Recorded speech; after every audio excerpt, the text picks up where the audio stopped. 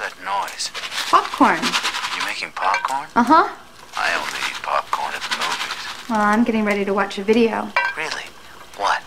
Oh, just some scary movie. You like scary movies? Uh-huh. What's your favorite scary movie? I don't know. You have to have a favorite. What comes to mind?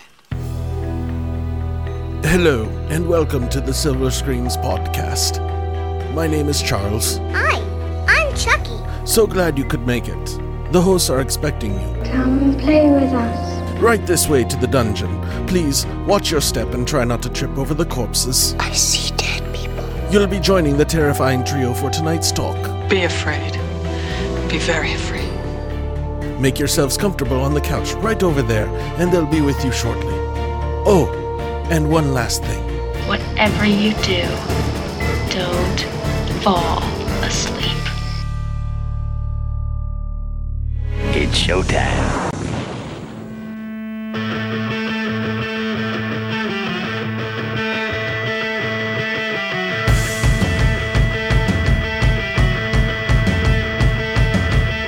Scream Team, how you guys doing?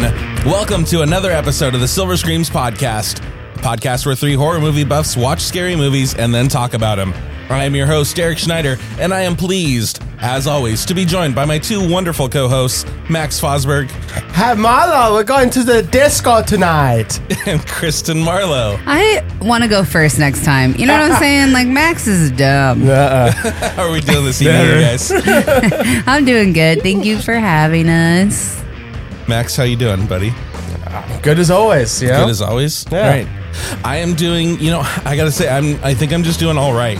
I gotta love it with you guys. It felt really strange this morning. Our usual routine would have us, meet in the mornings. You guys arrive, we get our mugs of Camp Crystal latte coffee, and then we talk about all the horrific ways that naive American tourists can get tortured and dismembered.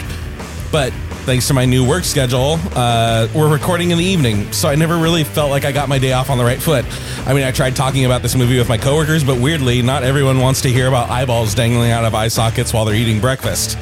Anyway, we're here now, and it's time for us to talk about a movie that I'm sure brought a huge smile to Christian's face, the 2005 splatterfest known as Hostel. Sure did. Yeah, you being the queen of kills. I love it. Yeah. There's not even enough death in this movie, Wow. though. We need more. More death. Now, Kristen, I think out of the three of us, you're the only one who's actually been over to Europe. What? Was this film an accurate depiction of the backpacking life across the pond? No. How many slaughter dungeons did you have to escape from when Only you were over there? 2. No big deal. No, I don't think it's a good depiction at all. It's very much like a parody, right? Like a stereotyped. Yeah. You don't view go of to it. the disco every night? Are you done? Oh my God. This podcast just started. We know how this goes.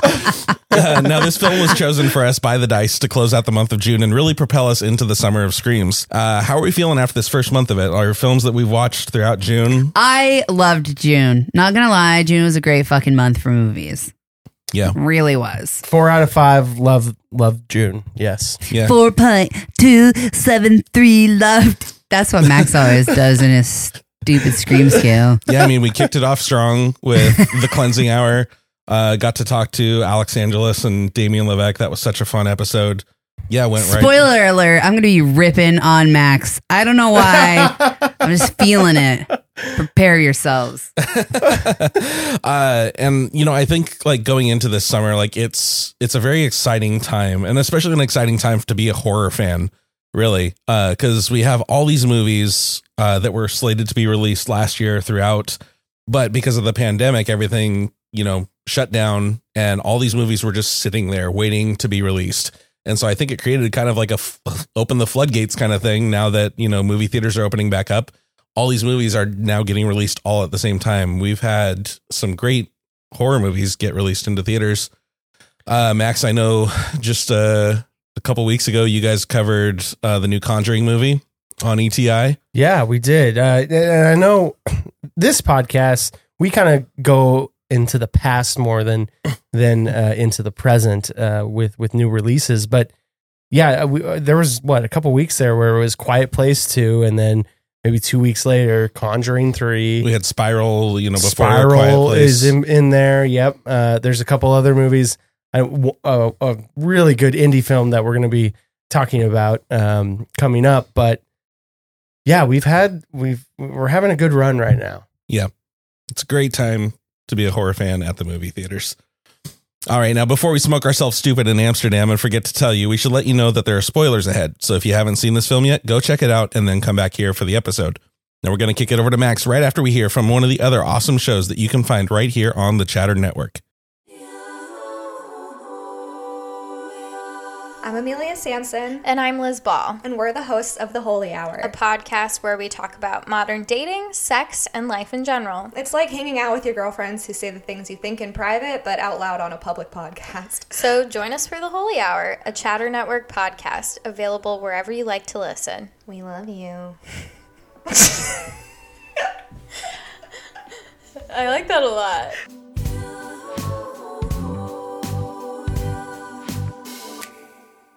All right, welcome back, Scream Team. Now, Max, go ahead and tell us about the people behind this one. Yeah, Hostel, released in 2005. It's an hour and 34 minutes. It is written and directed by Eli Roth, who, of course, is a prominent horror director, has been since he came on the scene. Also really good friends with Quentin Tarantino. My man. And this is his first feature film? Second feature Cabin film. Fever was Cabin his Fever first. was first. That movie's gross. Yeah. I like that movie a lot better than this movie. What? It's interesting that I thought Hostel was first, but anyways, the top billed cast, really only two main actors in this movie. I mean, you've got other players, but Jay Hernandez, who again at the time of 2005 was like an up and coming actor. Everyone thought he was going to be like the next, action star. He did a few other things with Eli Roth and Quentin Tarantino too. Mhm. Like he was in some of the mock trailers for Death Yeah, Proof and Planet Terror in the Grindhouse movie. He was in that.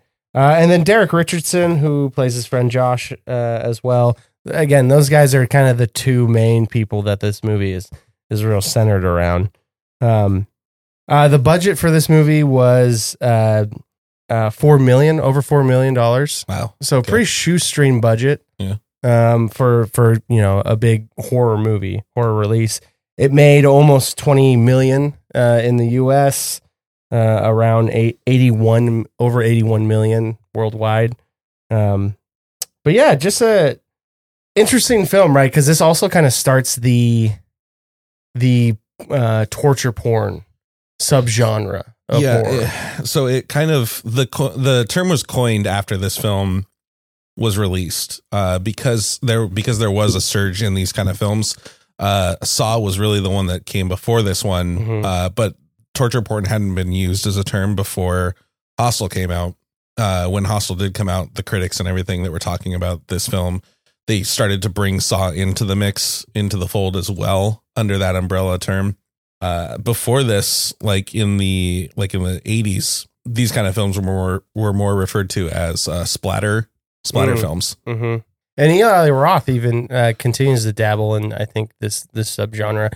Green Inferno, you could call is a type of torture porn. Absolutely. But yeah, kind of an interesting boom that happened after this movie and as you said, Saw. Yeah, the Saw franchise, really took off. Hostel had a couple sequels to it, but yeah, Saw's the one that really kept its legs going.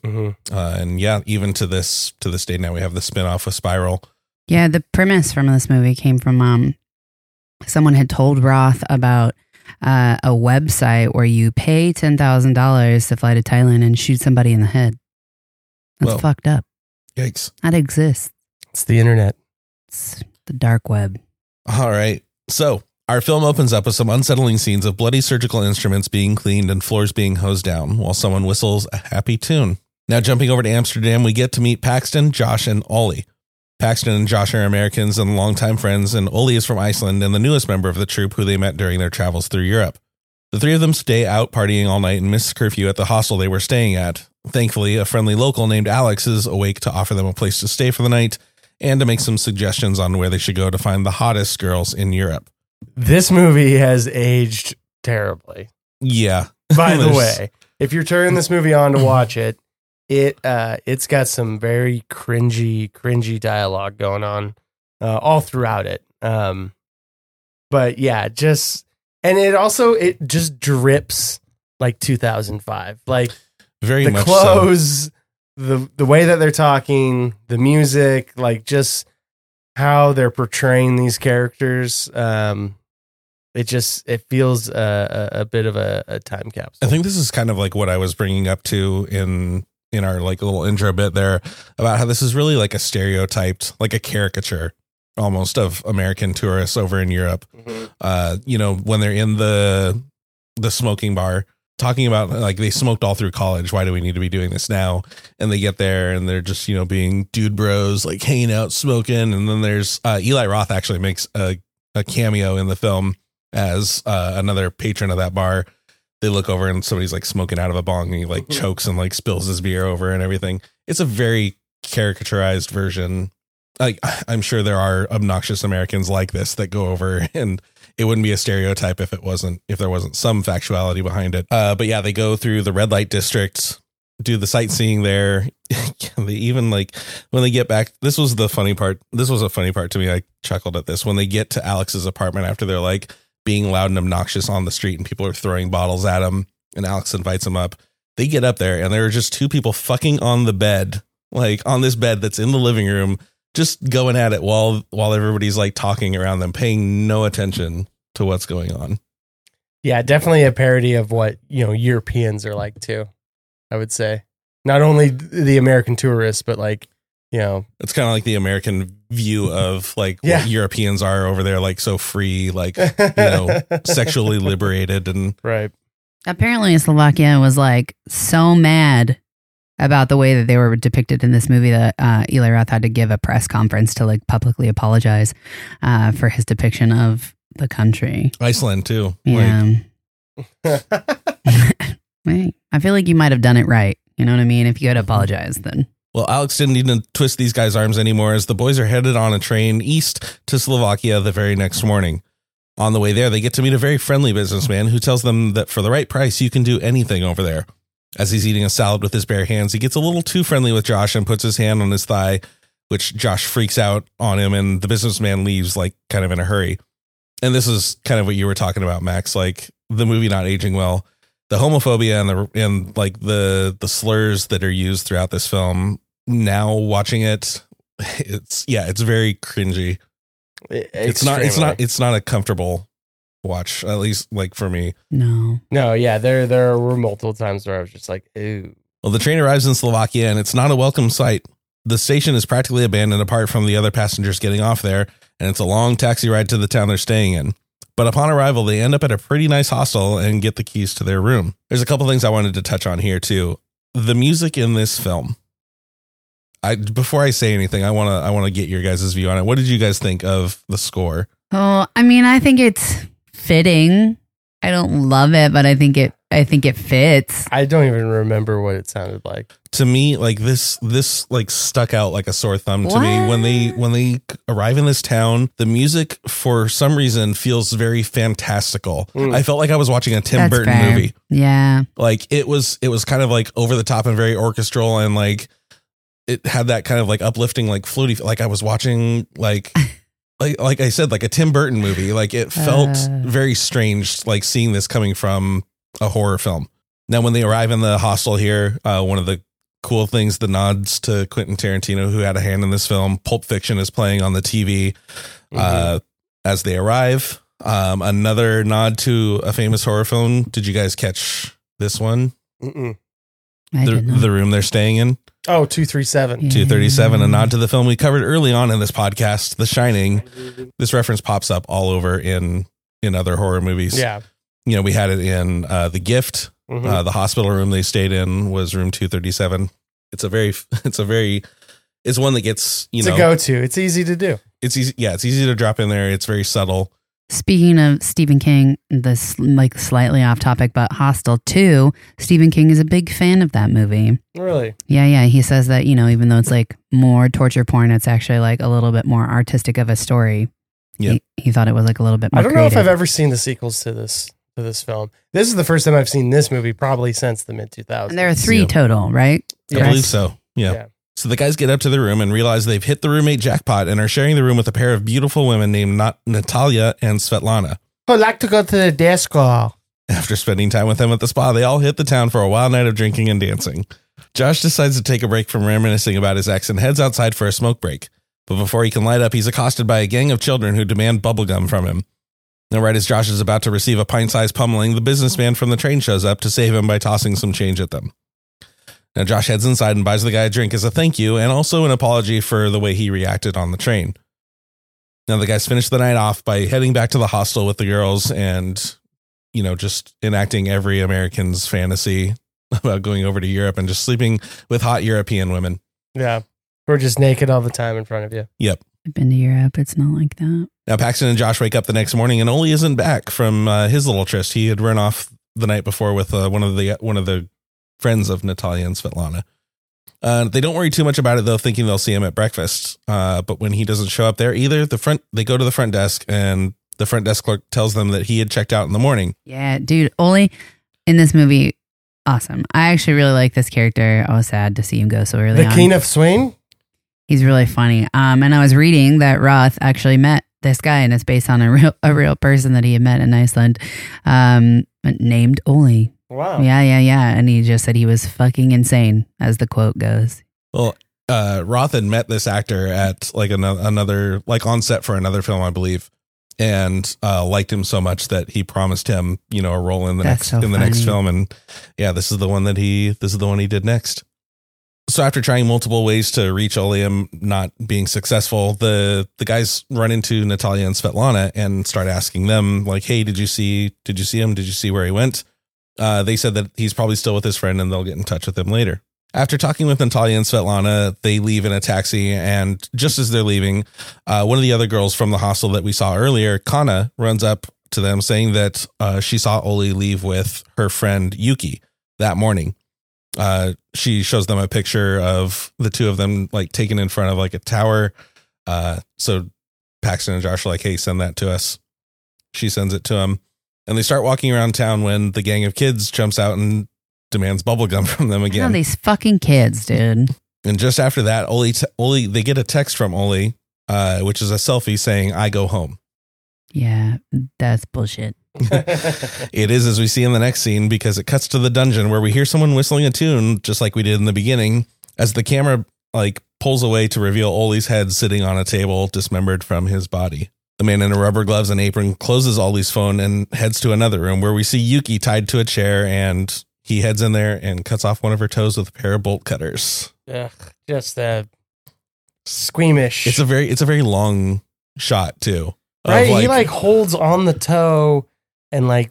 I mean, it's bolt cutters.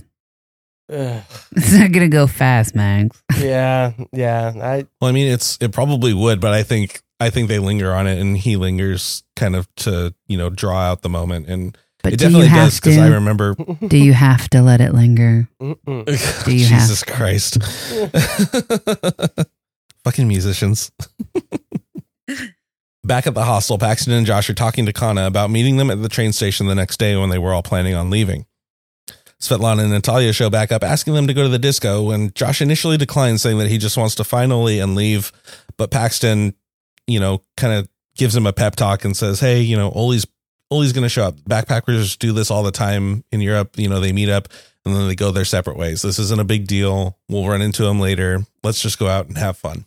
Yeah, bro. I want to go to the disco. No. Yeah. We're going to the disco. I saw it on your face that you were going to do it.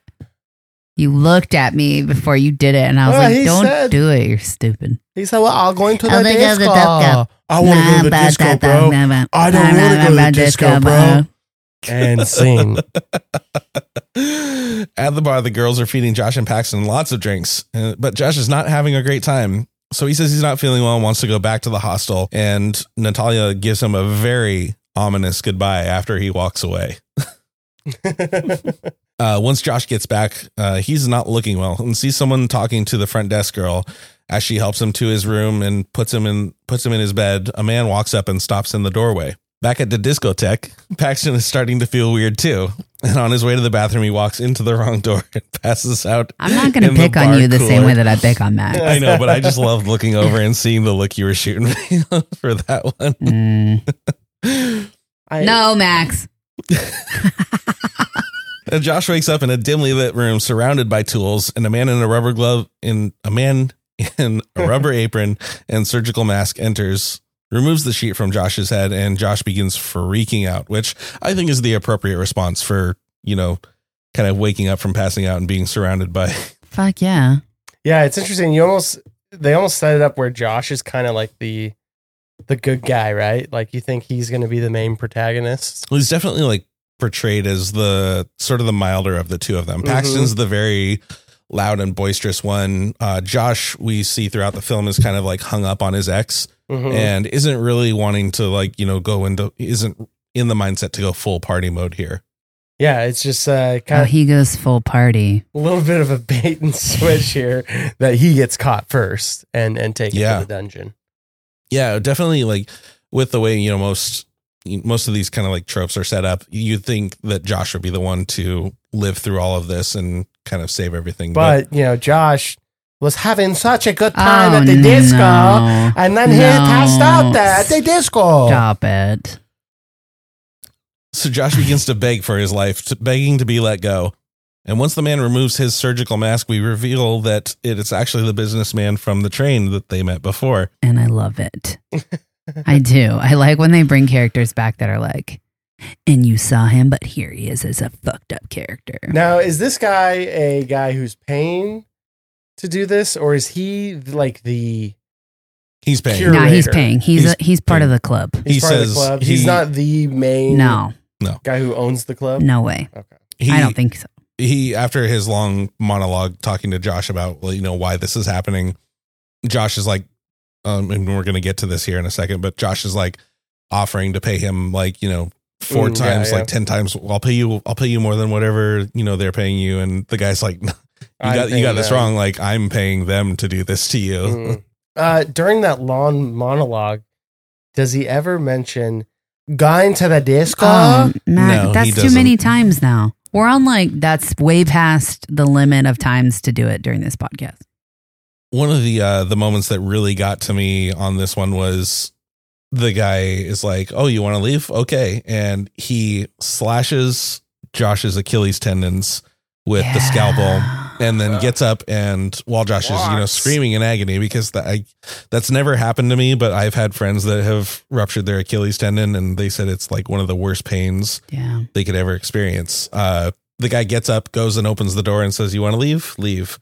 And right after Josh stands up, you see it as he I don't goes want to take see his it again. step. It was gross. It gives me the willies just even you talking about it. I mean, I've talked about this before, how body torture and fingernails being ripped off, those kind of things, bodily stuff, always gives me the sympathy pains when I watch these kind of movies.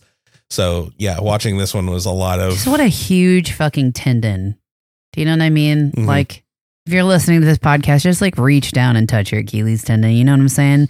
Imagine that being cut on both legs. Ugh. Yeah, I'm real squeamish when it comes to this kind of stuff, and it shows it.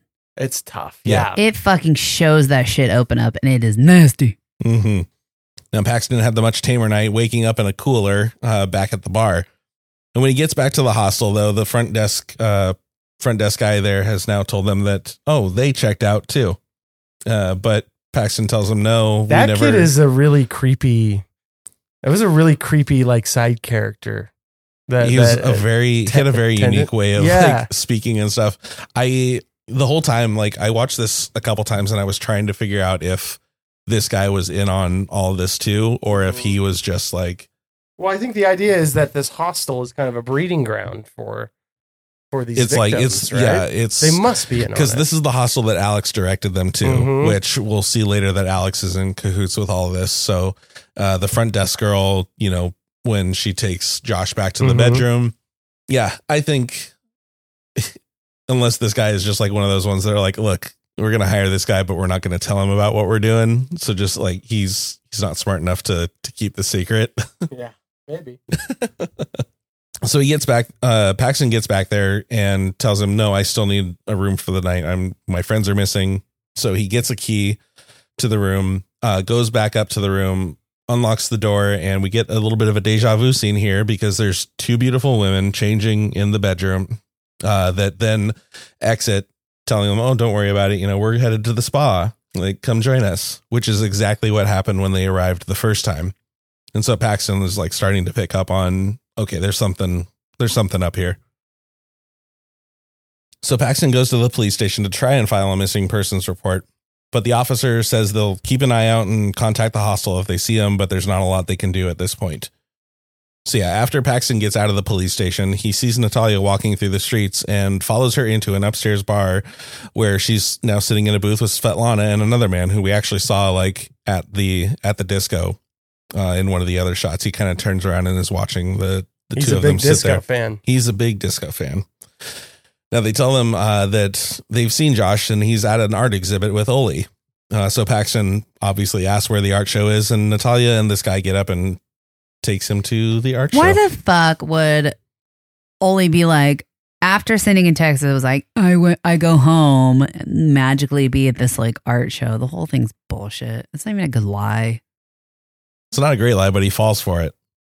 So they drive out to a large abandoned looking factory, and this man gets out and joins another group of men in leather jackets standing by parked cars. It's kind of a uniform that we'll see throughout this place. So Paxton stops one of the guys that's leaving and asks him how it is in there. And the guy tells him to be careful because he could spend all his money in there. Now, did you guys, I don't know if you guys would happen to know this, but this was a cameo by another director of a really awesome horror film. Did you guys pick up on this? I mean, I knew that he was like somebody, but I'm so bad with names. Yeah, I don't know what director that was. So this guy that walks out of there is Takashi Miike, director of the film Audition, which is also kind of another torture porn film. Yeah, absolutely. That's fantastic. I didn't realize that was him. Yeah, he looks very like tired and haggard as he's leaving that place. Like he probably just spent a lot of money in there, which is not great. So Natalia walks Paxton into the building, and as he's kind of walking through here, comes across an open doorway where we see the businessman from before standing over Josh's body, whistling with Josh's chest kind of like pulled open and pinned. Insane. Like, yeah, real graphic surgery grossness. Could you imagine just like walking through this like abandoned factory is what it essentially is. Walking through these, rubbled hallways and stuff, and then walking around a corner and seeing your best friend with his chest cut open. No. I mean, a little indifferent if it's Marlo, but if it was you, Derek, that would be whatever, bro. We really do get along on this. We are friends. I'm glad you at least consider me a best friend. I don't even consider you a friend. No, Jesus. I'd pay money to torture you in there. So as Paxton's backing out of here, Natalia starts laughing maniacally, saying that she's getting a lot of money for him, which makes him her bitch. Just then, two big guys come up from behind, drag him through the halls, and toss him into another room and chain him to a chair and turn out the lights. After a bit, another man in butcher gear walks in with a man in a leather jacket.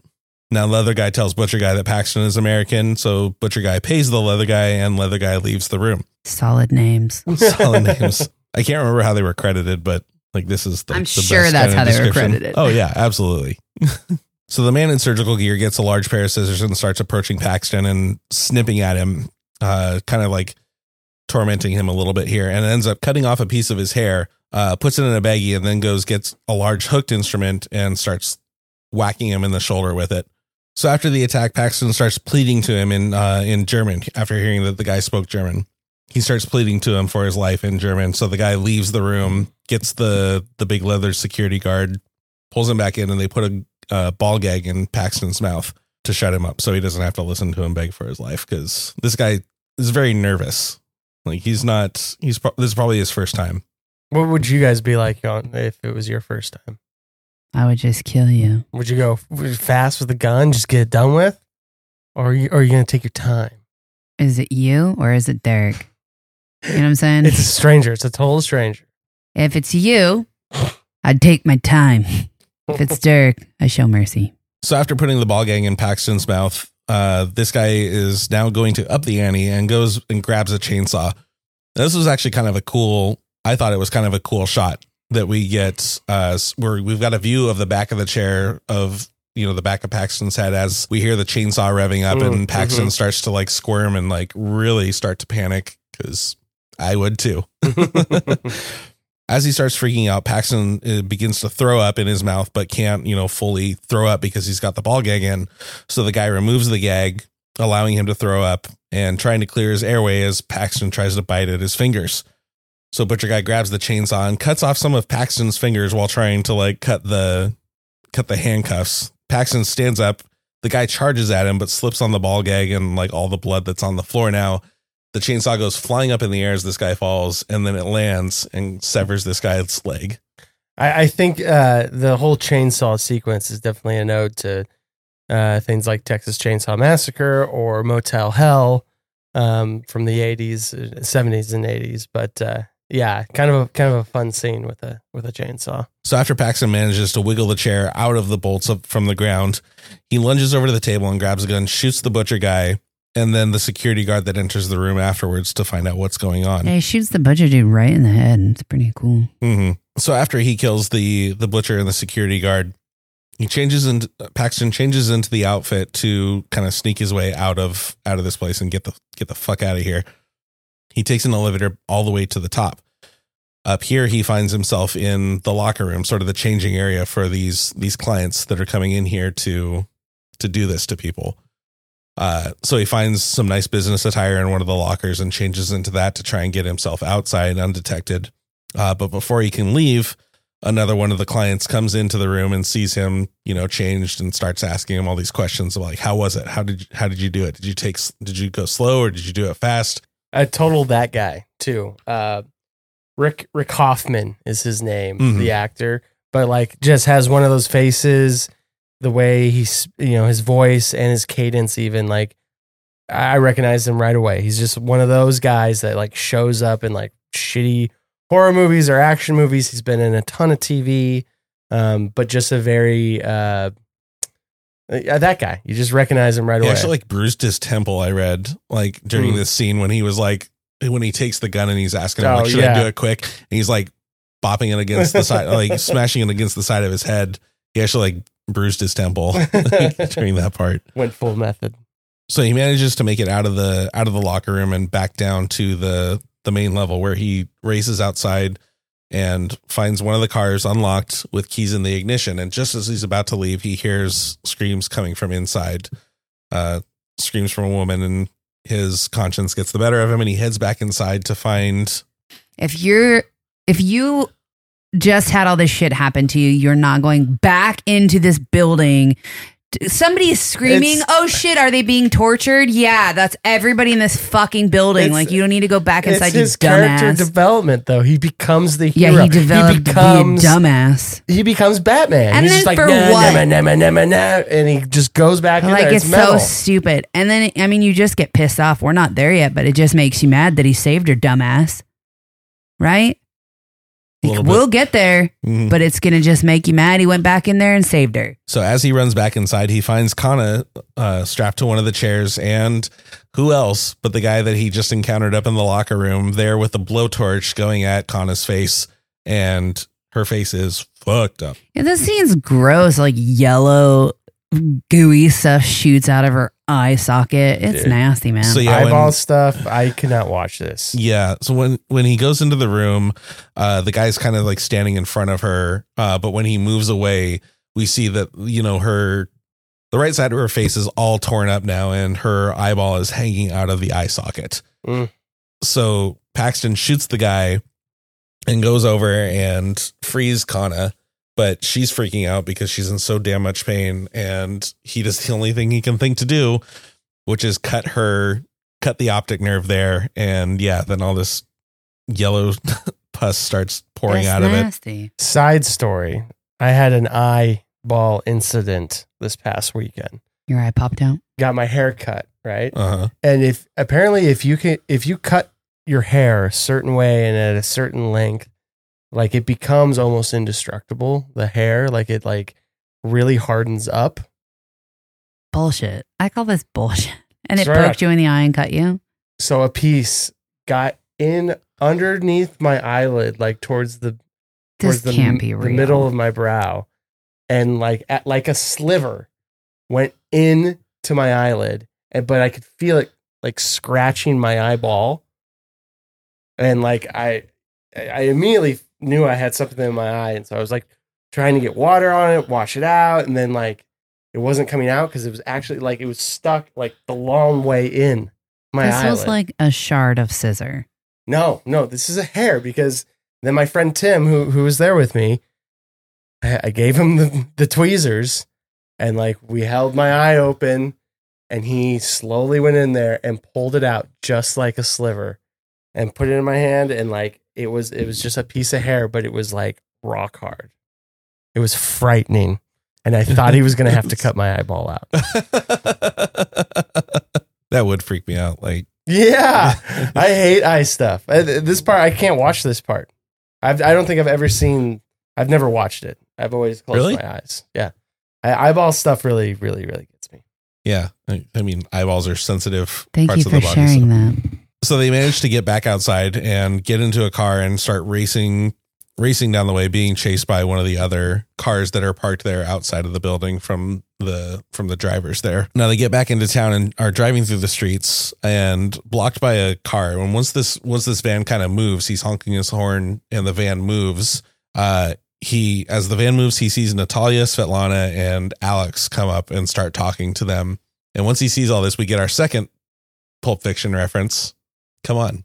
When Bruce Willis's character sees Ving Rhames crossing the street and then floors it and runs him over. Yeah, that's true, I guess. Yeah, I didn't even think about that. The second nod to Pulp is. Fiction right here for it. So Natalia doesn't die right away when she gets run over, but she does get plowed over by the pursuing car. Now, as they're driving through one of the other side streets, they come across who else but the gang of little kids again.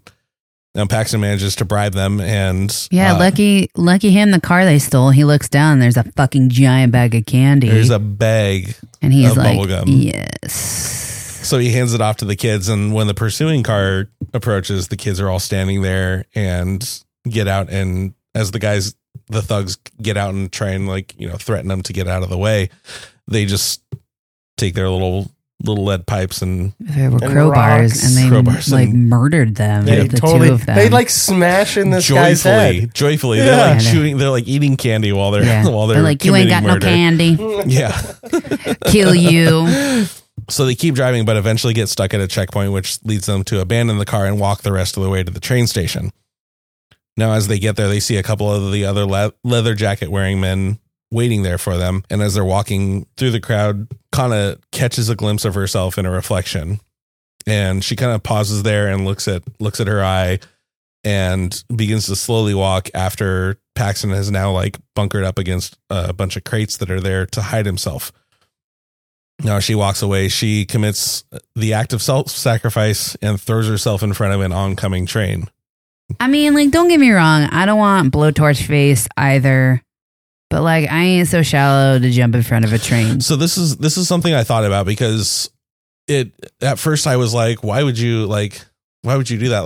They can you can fix your face after something like this happens. People get in horrific accidents all the time. But I started to think about it. Now, was this like a vain, I'm killing myself because I'm so disfigured now? Or do you think this was an act of self-sacrifice, knowing that they wouldn't be able to get on that train with her face in such a condition and get away? No way. They would be noticed. No way. Then why show the reflection at all? No, she was just like, I don't want to look like this. There's no what? No. When I had that shard of hair in my eye on Saturday, I was ready to jump in front of a train. Okay, I'm going to counter this right here. I think it's the self-sacrifice, because she knew that there was no way that she could get on that train You know what's not going to happen? Any trains going anywhere because a body just got run over. Well, do you know provides- how long trains stop for when there's a body that hours and hours and hours? What kind of self-sacrifice is that? She just like fuck Paxton in real life. If she jumped in front of a train, he never would have got to leave ever. It would have taken so fucking long to do the investigation of a body being run over by a train. Do you think they would have stopped the train going in the other direction? Because that was They would have stopped all trains. Yeah. Everything would have fucking shut down. And everyone would have got interviewed. Everyone would have been ID checked. Yeah. So no, she was like, my face. Dumb. Well, I'm planting my flag on the self-sacrifice and the Hollywood version of it, which allows him to get away. So as Paxton is on the train, never should have went back for her dumbass. That's, ultimately, yeah. So back on the train, Paxton safely on the train. He hears the businessman from before giving that same speech that he heard when they ran into him the first time when they were on the way to Slovakia about eating why he eats the salad with his hands.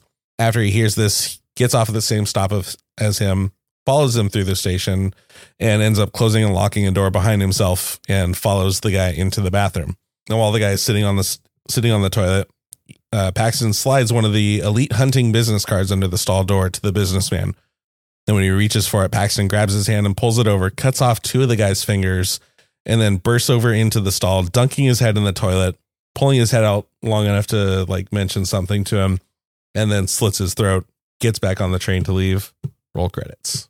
Did you guys see the director's cut though ending? I did not.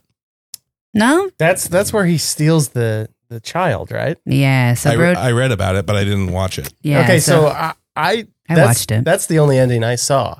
Oh. So that's the real ending. I didn't see this ending where he kills the businessman. Oh yeah, that's the real ending. Oh. That's the real ending? Correct.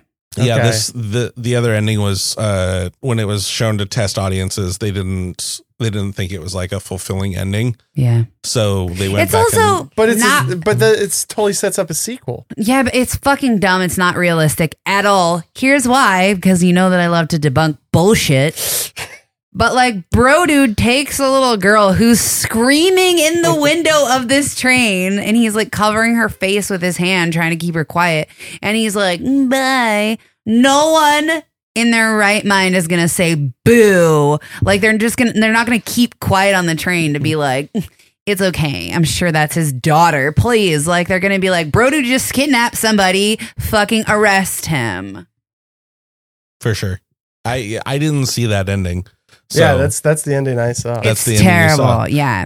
But Okay. there is this really nice thing that happens in this ending where, no, there is. This is good. Okay. He does this subtle thing where he does go into the bathroom and he leaves the, what do you call it? The thing he slits his throat with. Oh, the scalpel. the scalpel. Yeah, The so scalpel. Leaves he it on the leaves it on the counter. counter Yeah. as like, so the dude bro knows. And then he goes like out to meet his daughter and he can't find his daughter anywhere, and then sees Paxton with his daughter on the train, and she's all screamy face, and he's trying to calm her down. And he's just like, Slatfana! Yeah, And and that's how it ends. Credits. Yeah. So I mean, like, I don't know. That's I so mean, funny. I didn't know there were two different endings. I like the way that it ended up ending because it's at Yeah. least believable. Okay. All right, guys. So, likes, dislikes, perspectives. What did we like about this film? What did I like about this film? I don't know. I don't really like this film. Yeah, I didn't find a lot of joy watching this movie. I like this movie. I thought it was pretty good. I was mean, never like, really scared. I was just grossed out. And yeah, well, it happens. I can tell you that.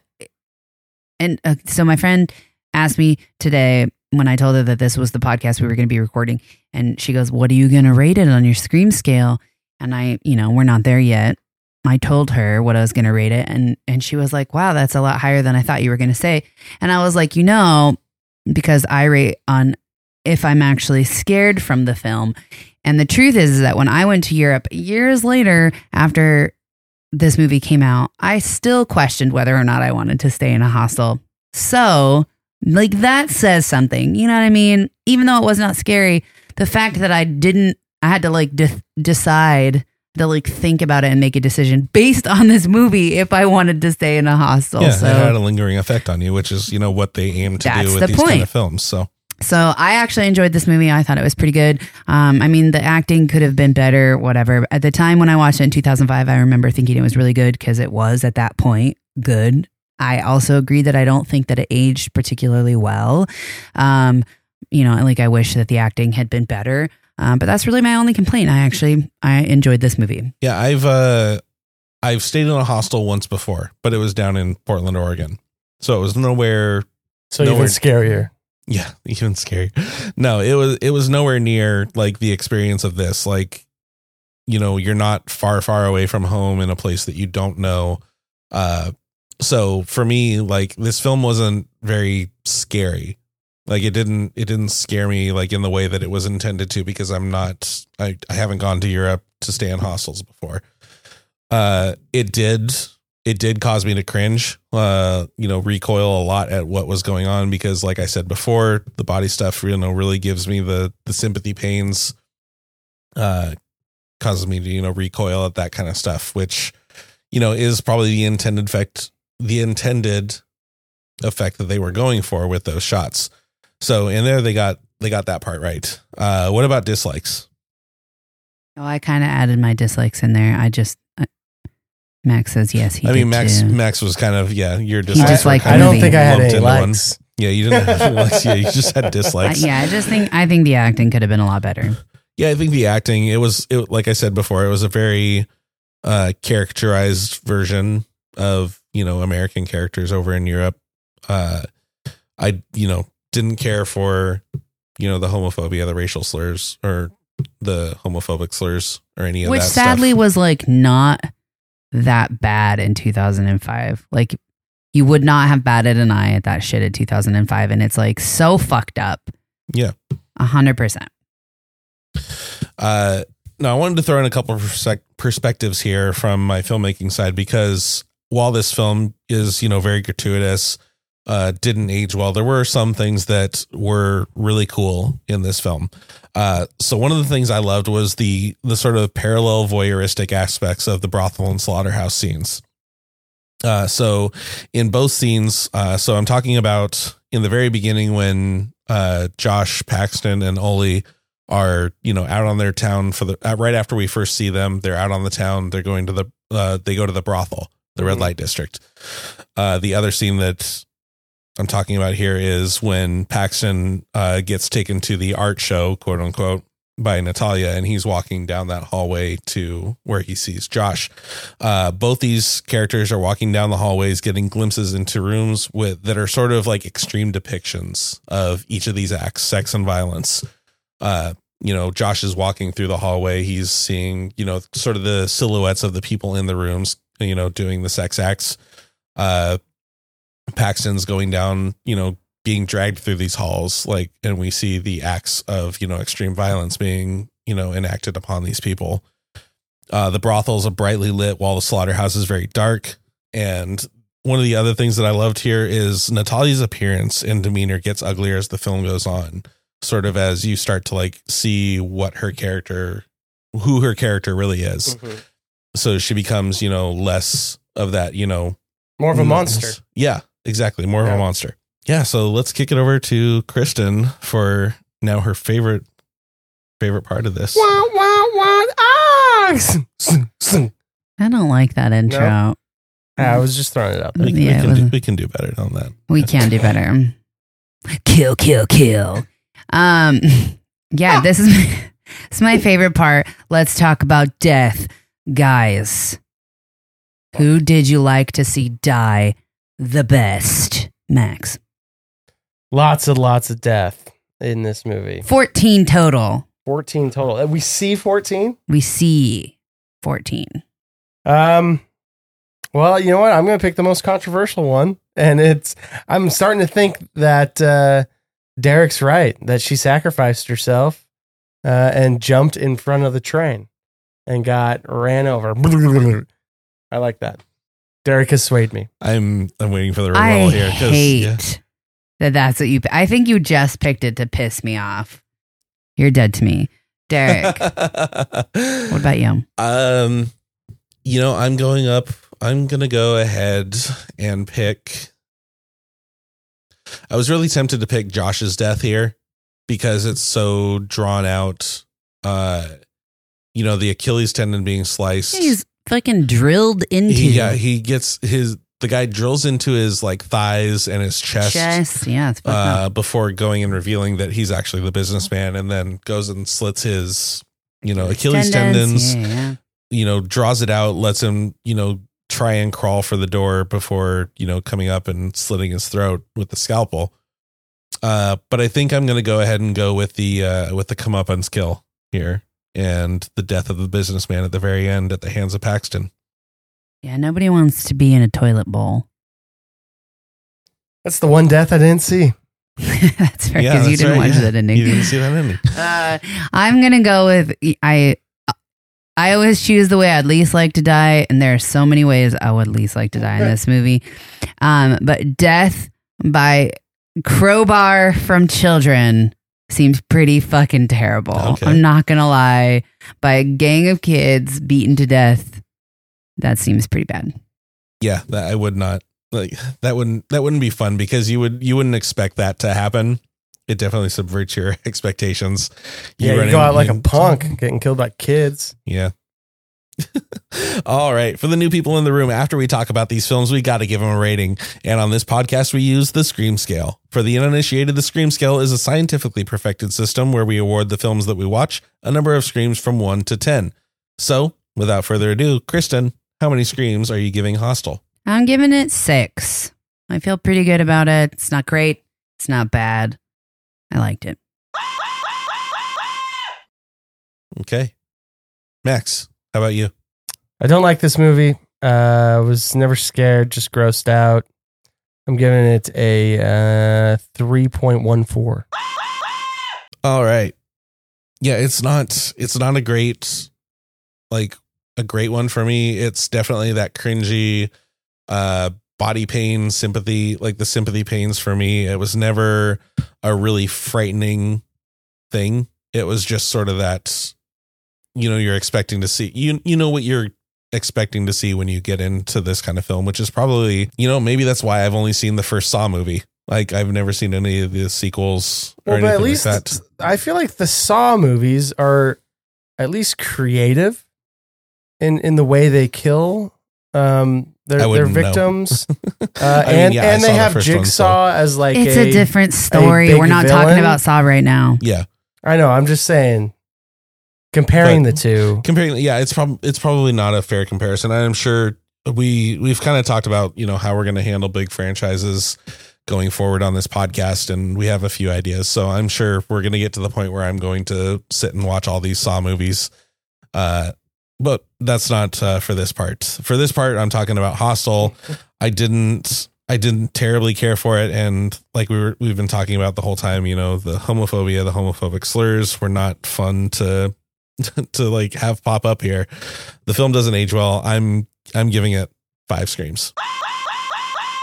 All right, guys. So we just made our July picks last week, but if you haven't seen it yet, our first film up in July is going to be Kristen's pick of the 2021 film, The Djinn, not to be confused with the Tobe Hooper's 2013 film of a slightly similar name.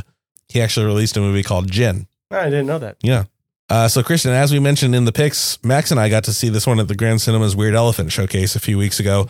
I wanted to know how you found out about this one and what drew you to pick it. I like to Google scary movies. Fucking toddler. Can we do one where you don't sound like you just got hit in the head with a hammer? No, like, Google scary movies. That's why I said it like that. Can we do Kill Count again? I'm not gonna do a retake. That's what I do. I Google scary movies. I don't know. I read the you know, like what the movie was about, and it sounded cool. I was like, I'm into that. Yeah, it was bold of you to, you know, do another blind pick after May's disastrous picks. Yeah. But this one, Max and I could attest that this is actually a decent horror movie. It's a really fun movie. I would love it if all three of us could watch Djinn together. All right. So, guys, next week's film is The Djinn. And if you want to know what other films are coming down the line, to chime in about them, ask us a question or anything else, let us know on Twitter or Instagram. @ScreamTeamPod is the name, as well as on Facebook. And you already know that I can never gush enough about how awesome the other shows on the Chatter Network are. As I tell you every episode, you should all absolutely go to thechatternetwork.com today. Not only can you find a full list of the shows in the Chatter family, but you can find out exactly where to find them out there in this vast ocean of the internet, if you don't already have a preferred home for your pods. Our show comes out every Friday, so go find something else to listen to while you wait for the next one. That being said, we love you all so much and appreciate the support that we've had so far, but we want to keep growing, and the best way for us to do that is having you guys subscribe to the show, rate it, and share it with your friends. For a small show like us on a growing network like ours, word of mouth is the best kind of advertising we can have, because it means that you're enjoying what we do so much that you have to tell other people in your life that they should be enjoying it too. # spread the screams. Well, thank you both so much for being awesome co-hosts as always. And Scream Team, if you're traveling through Eastern Europe anytime soon, make sure you pack that big bag of bubble gum to bribe the child street gangs. Thank you all so much for joining us on another episode of the Silver Screams podcast. Once again, I am Derek. I'm Kristen. And I'm Max. And we'll see catch you at the disco. No, Max, we'll catch you next time. Stay spooky, Scream Team.